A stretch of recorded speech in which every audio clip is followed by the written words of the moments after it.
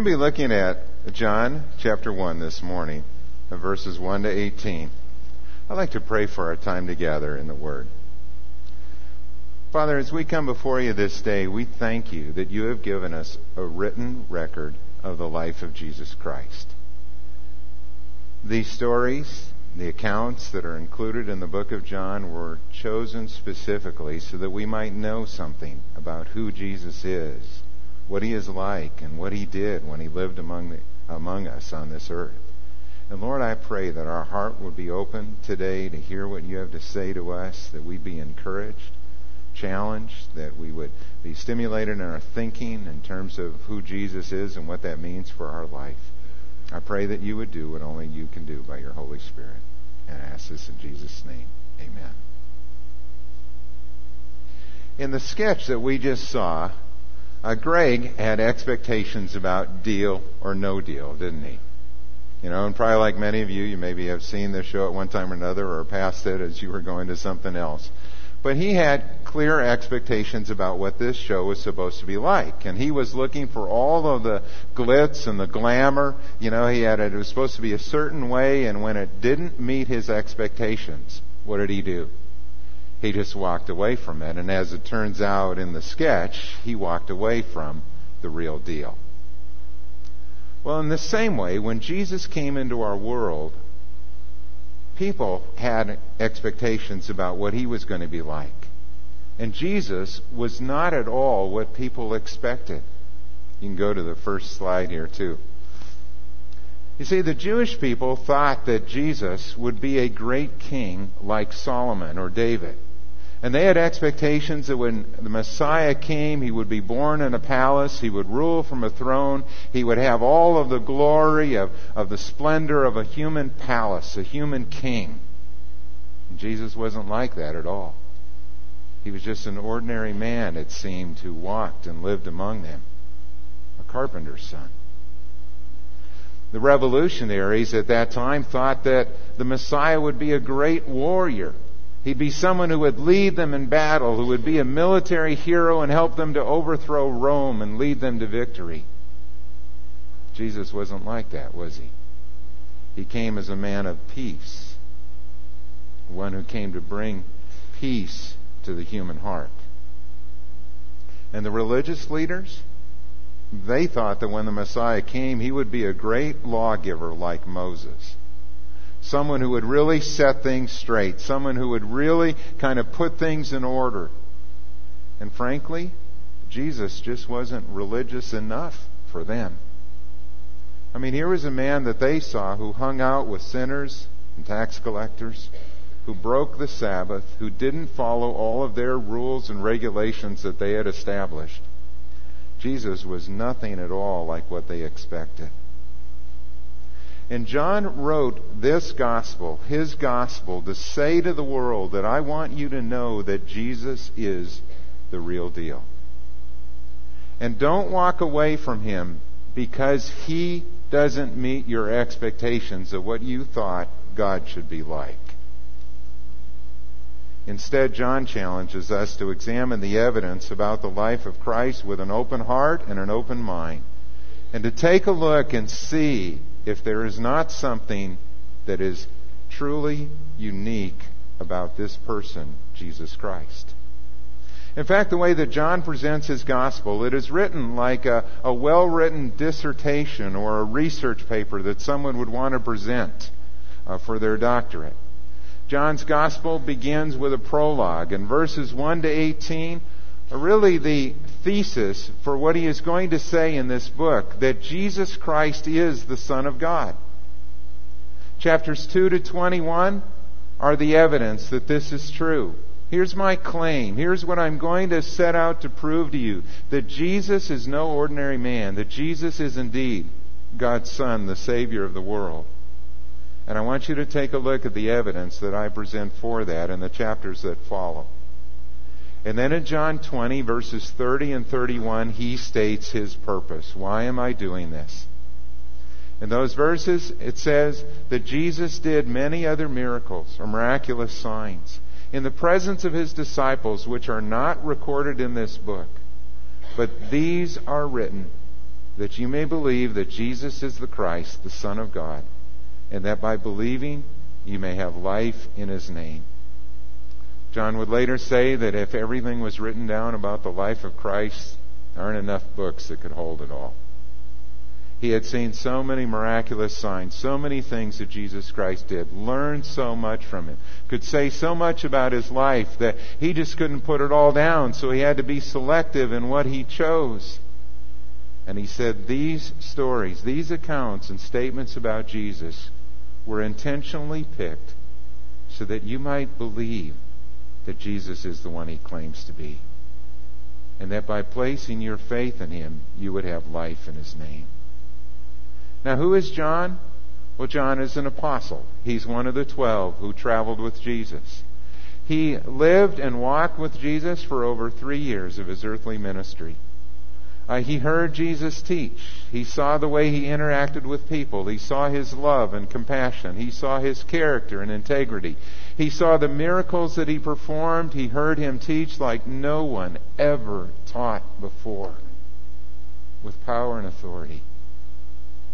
He spoke the words of God, and the people heard Him gladly, the Scripture says. And so here John is. He's going to build his case. And if you were to ask him, John, who do you say that Jesus Christ is? He would begin by saying that Jesus Christ is God. We see that in verses 1 to 5. John writes, in the beginning was the Word, and the Word was with God, and the Word was God. He was with God in the beginning. And through Him all things were made. Without Him nothing was made that has been made. In Him was life, and that life was the light of men.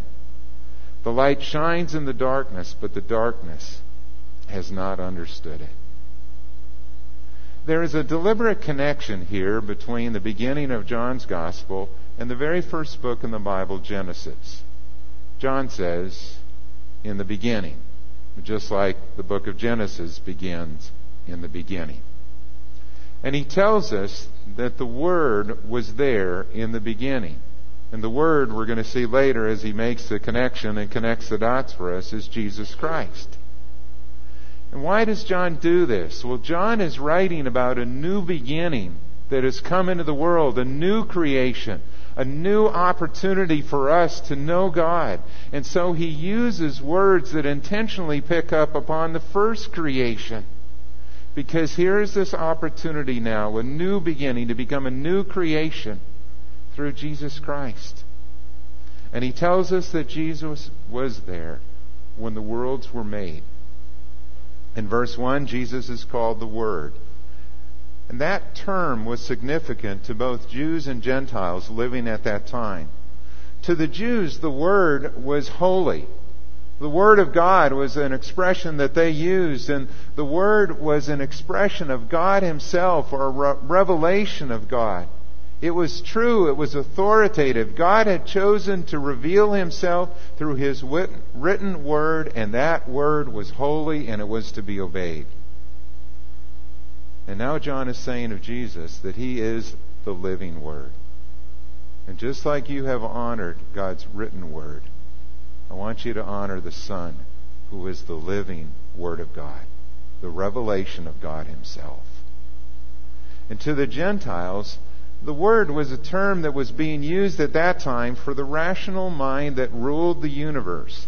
They had their philosophies, they had their thoughts, and so here was this term, the Word, that was loaded with a lot of meaning for a Gentile.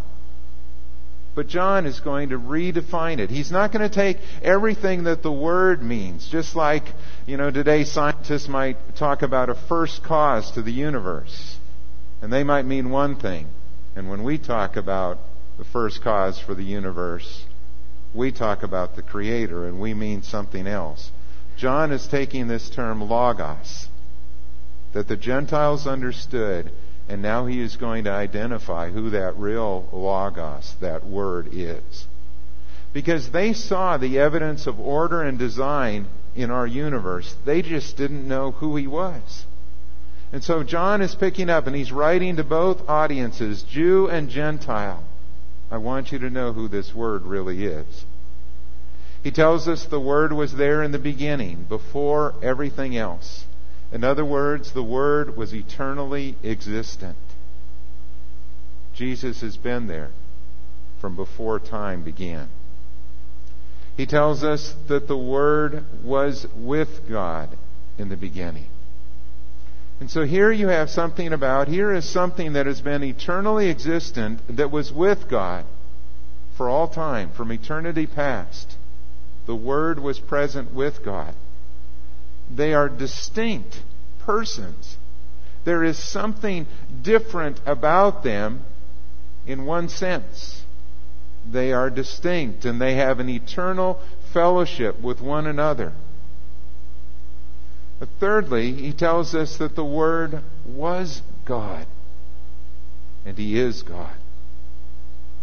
He is eternally existent.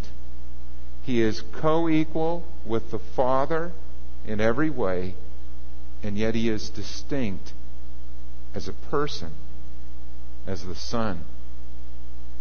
That is a profound statement that is being made about the person of Jesus Christ. We begin to see where the doctrine of the Trinity comes from in verses like these, that God is three in one.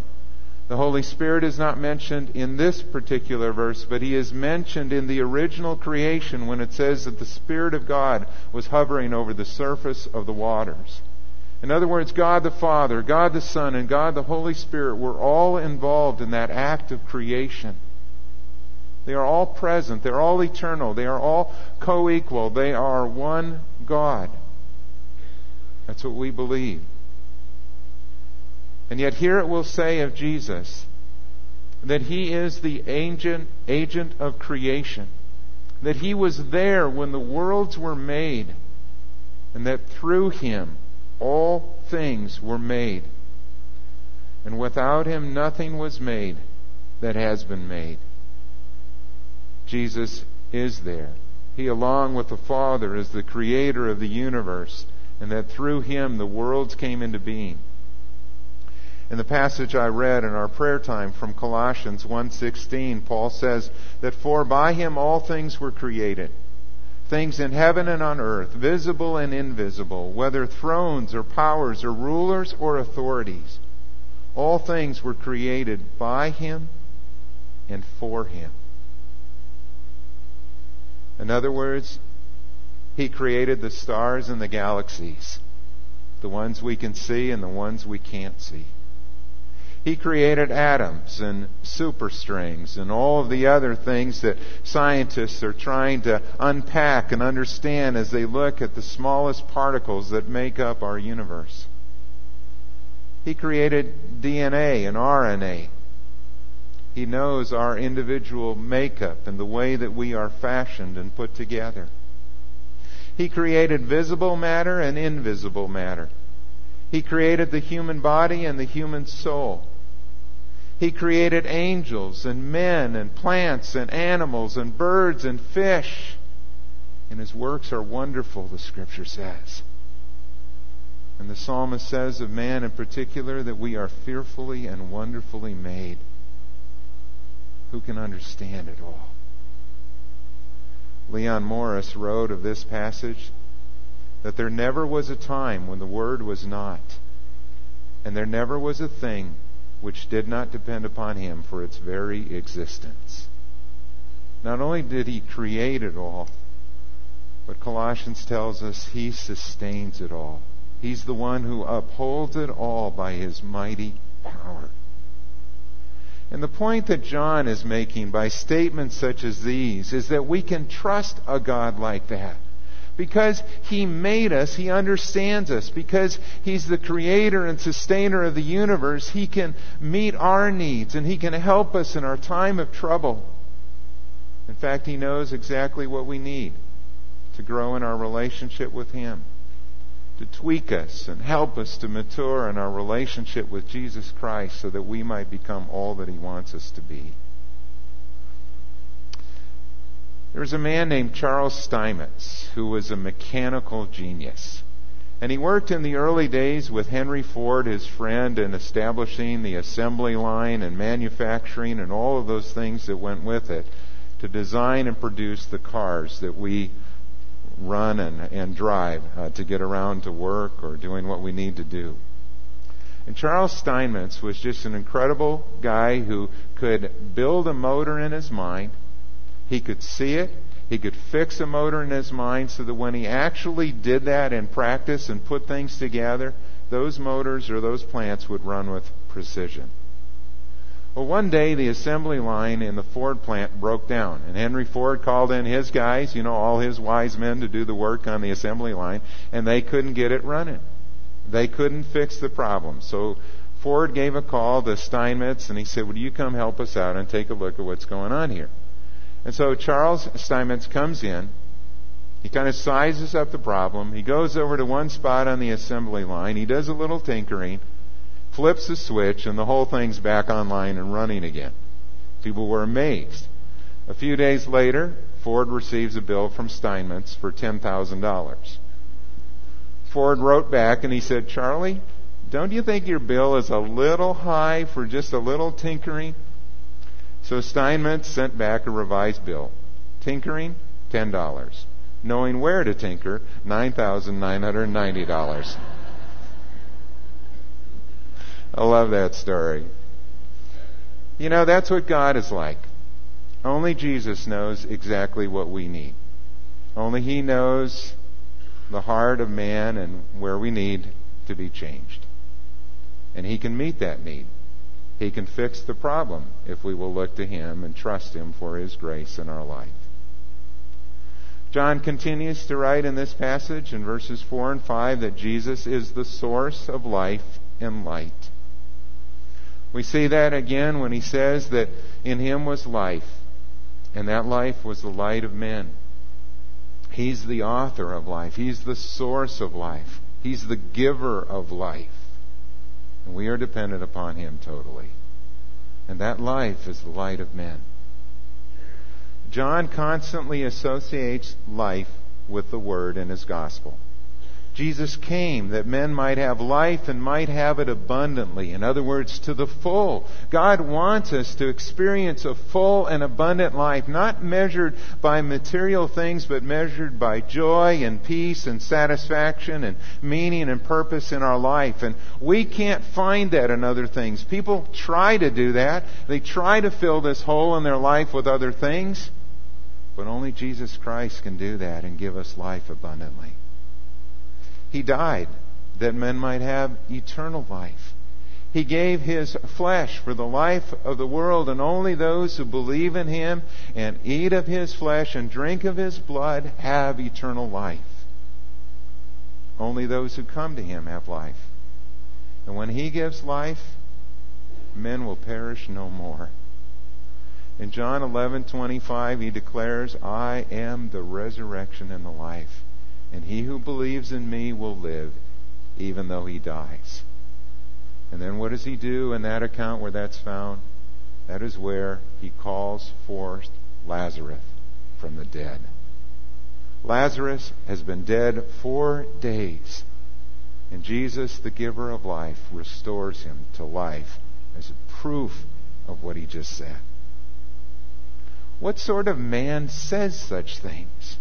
I mean, if it was anyone that we knew in our world that we were having a conversation with, if Pastor Dan came up and we're having this conversation and he said to me that I'm the resurrection and the life and he who believes in me will live even though he dies, I'm going to look at him like he's crazy. I mean, who would say those kind of statements, really? And yet here is John, one who lived with Jesus, who walked with Him, who saw His miracles. I mean, if the person making that kind of claim had just brought back to life your friend who had been dead for 4 days, you would listen to that a little differently, wouldn't you? And it wasn't just once, but many times they saw Jesus do miracles just like that. And Jesus said, "I am the light of the world. Whoever follows me will not walk in darkness, but he will have the light of life." John declares Jesus Christ is God. But he will go on to say that Jesus Christ is also a man. He is God in human flesh in verses 6 to 18. He tells us, first of all, that Jesus' coming was prophetically announced by John the Baptist in verses 6 to 8. There came a man who was sent from God. His name was John. He's referring to John the Baptist. He came as a witness to testify concerning that light, so that through him all men might believe. He himself was not the light. He came only as a witness to the light. The true light that gives light to every man was coming into the world. And so here was this man, John the Baptist, who came, as the Scripture said he would, as a forerunner to Jesus. In the book of Isaiah, it said that there would come this one who would be the voice of one calling in the desert, "Prepare the way of the Lord." So here was John, baptizing, out in the wilderness, calling people to repent, calling them to prepare themselves for the coming of God's anointed one, the Messiah. The Scriptures had foretold the coming of Christ. Over 300 prophecies in the Old Testament. Over 60 major ones that are all fulfilled in Jesus Christ. I mean, it astounds me when people, look at Jesus and they want to write him off as just kind of an ordinary person or a religious leader or a good man or all those kind of things, and they have never looked at the evidence. They have never examined the claims of Jesus Christ. They've never looked at what the Scripture said.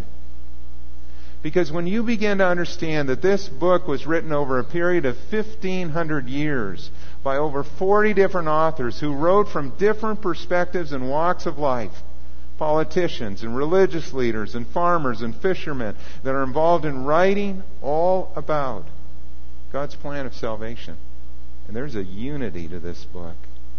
You begin to see that Jesus is no ordinary person. There were prophecies made that were totally out of His control. Things like where you're going to be born or who your parents are going to be or your family line. All fulfilled in Jesus to the detail. And John came to point others to the light of Christ. In verses 10 to 13 it says of Jesus that He was revealed to the world, but the world did not recognize Him. He was in the world, and though the world was made through Him, the world did not recognize Him. Do you catch the irony there? Here is the Creator of the world who came to His creation. And they wanted nothing to do with Him. They didn't recognize Him. He said He even came to His own people. In verse 11, He came to that which was His own, to the Jewish nation who had been given the Word of God, but His own did not receive Him. The religious leaders rejected Him. And yet He says to all who did receive Him, to those who believed in His name, He gave the right to become children of God. Children born not of natural descent, nor of human decision, nor a husband's will, but born of God. We're going to come back to that in a little bit. John tells us that Jesus became a human like us. The Word became flesh in verses 14 to 18.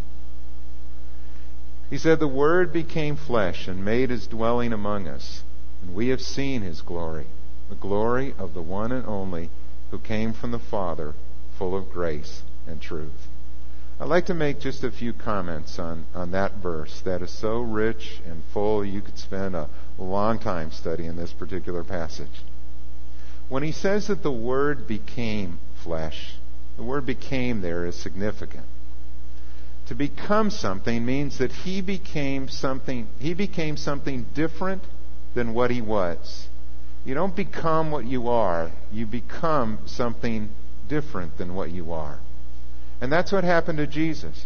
God, the Word, became a man. He was joining Himself to our humanity in the incarnation, the birth of Jesus Christ. And that's one of those mysteries that is so hard for us to understand. How could God become a man? How could the Creator of the universe enter our world as a tiny little baby? How could Mary hold Him in her arms? God, her Creator. It is a wonder of wonders what God did when He sent Jesus.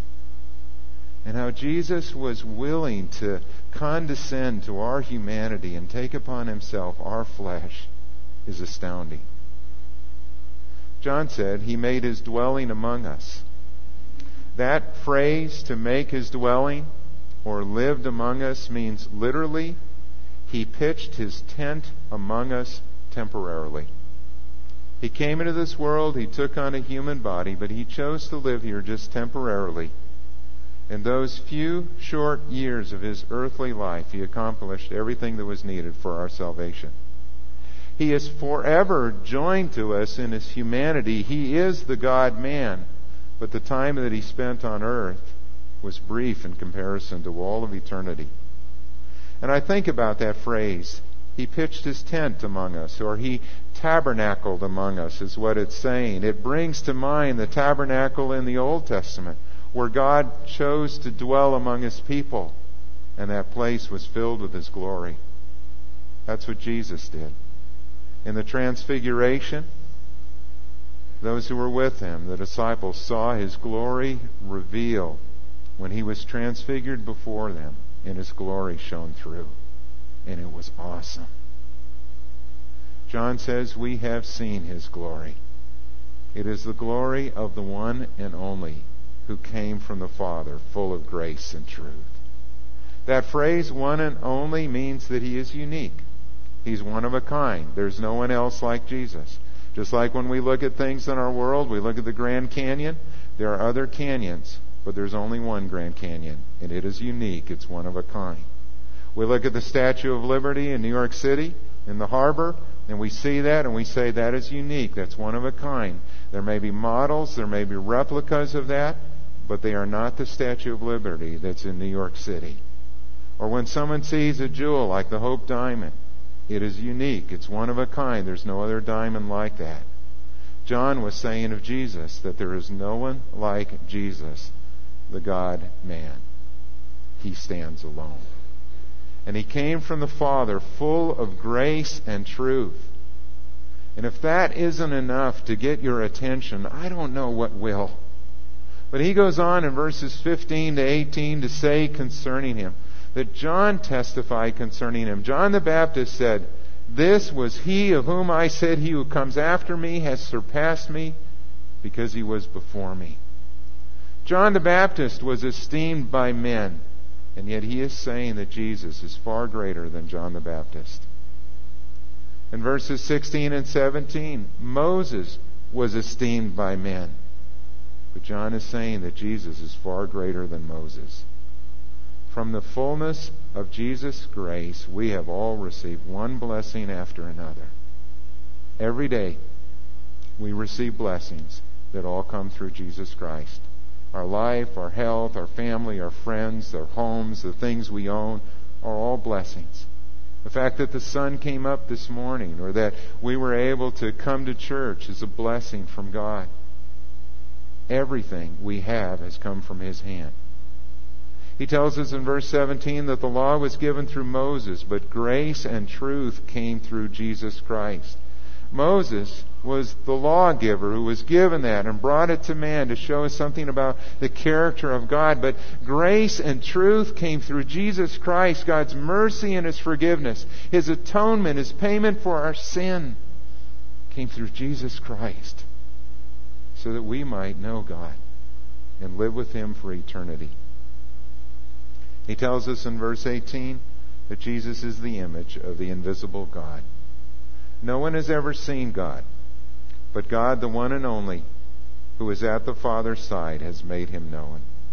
That verse always raises questions for people because they'll say, what do you mean no one's ever seen God? I thought in the Old Testament it said that Moses, talked with God face to face and he saw a little bit of his glory, or Isaiah had a vision and saw a little bit of God's glory and all those things. And that's exactly right. What this verse is saying is that no one has ever seen God because God is spirit. And our eyes, our physical eyes, our ocular apparatus, if you will, cannot see the spiritual world that's around us. We don't see the angels that are here today as we meet to worship. We don't see God's Holy Spirit who is at work in us. because our eyes aren't made to see that. Every time that someone saw God, or a vision of God's glory, or saw the Shekinah glory that filled the tabernacle in the Old Testament, or saw the glory that came down on Mount Sinai in the smoke and the fire, or saw the pillar that led them in the wilderness, all of those things were condescensions to us. They were expressions or manifestations of who God is. But they weren't seeing God, who is Spirit, because our physical eyes can't see that. And if we did see God in all of His fullness and glory, we would die, because we are not prepared for that. We need to be fitted for heaven and for that day when we will see Jesus face to face. Jesus is the image of the invisible God. And if you want to know what God is really like, then look at Jesus. He is God, the one and only, the unique Son of God, who is now seated in heaven at His Father's right hand. Jesus is the one who has made Him known. The book of Hebrews says that the Son is the radiance of God's glory. He is the exact representation of His being. The exact representation of His being. He sustains all things by His powerful word. And after He had provided purification for sins, He sat down at the right hand of the Majesty in heaven. His work was finished, and so He sat down. That's my thesis, John says. You've heard the argument, you've heard the claim, and I'm going to prove to you that Jesus is the Christ, the Son of God, if you are willing to listen to what I have said. He's the real deal. He's not a cheap imitation. I want to go back to verses 10 to 13 as we close. It said in those verses that Jesus was revealed to the world, and the world did not receive Him. That still happens today, doesn't it? As the world system is following Satan and his plans, it doesn't want anything to do with God and His Word. There are people in our world today who have no clue about who Jesus is. They live in darkness because they've never heard the truth of the gospel, or because their eyes are still blinded to that truth. Even then, His own people, the Jews, rejected Him because He didn't meet their expectations. He didn't come in the way that they thought He was supposed to come. But the Bible says to all who did receive Him, to those who believed in His name, to those who opened their heart and were willing to take a look, He gave the right to become a child of God. You know, as we go through this book, we're going to see what true belief is. John's book is probably more theological than any of the other Gospels in terms of statements that it makes about who Jesus is that are so profound, and in terms of what real belief is. Because what we'll see in the Gospel of John is that real belief is not lip service. It's not saying, I believe just with my lips, and it's not mental assent and saying, okay, I kind of think that. To believe in Jesus is to follow Him. It is to trust Him. It's to accept Him. It's to worship Him. And it's to obey Him. It is a commitment that's made with our heart and life. True belief is being willing to place our trust, our confidence, our hope in Him. Have you done that? Have you placed your trust in Him? If you'd like to do that today as we close, I want to give you an opportunity to do that. But if you are not ready to do that, I would ask you to do this. Would you be willing to examine the evidence for faith and pray a prayer like this, that Lord Jesus, if you are indeed the Son of God, would you make yourself known to me? Let's pray. Father, I thank you for this book that we are going to be walking through for the rest of this year. And I pray that you would help us to get a good look at who Jesus is and to see how profoundly that affects our life each and every day. And I pray that we would live in a way that pleases you, that we would trust you and obey you and follow you. And Father, today, if there's anyone here, if you have never made a commitment to Christ in that way, but you'd like to and you want to know Jesus, I'd ask you to just open your heart to Him and pray a prayer just like this. But Lord Jesus, I need you. And I want you to be my Savior and Lord. I ask you to forgive my sins. Come into my heart. Work in me those things that are pleasing to you. And help me to know you better. God will take you at your word. And He will come into your life and He will help you to grow in your relationship with Him. We pray this all in Jesus' name. Amen.